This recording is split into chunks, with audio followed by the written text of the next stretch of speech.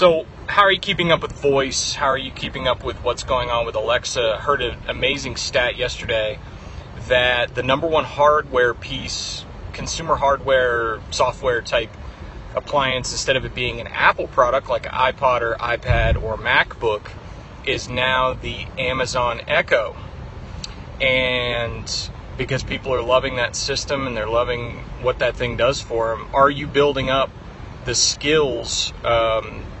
Are you thinking about voice? Are you thinking about how you're going to market to people who are going to be searching for things with their voice, which kind of goes back to the whole rule of simplicity.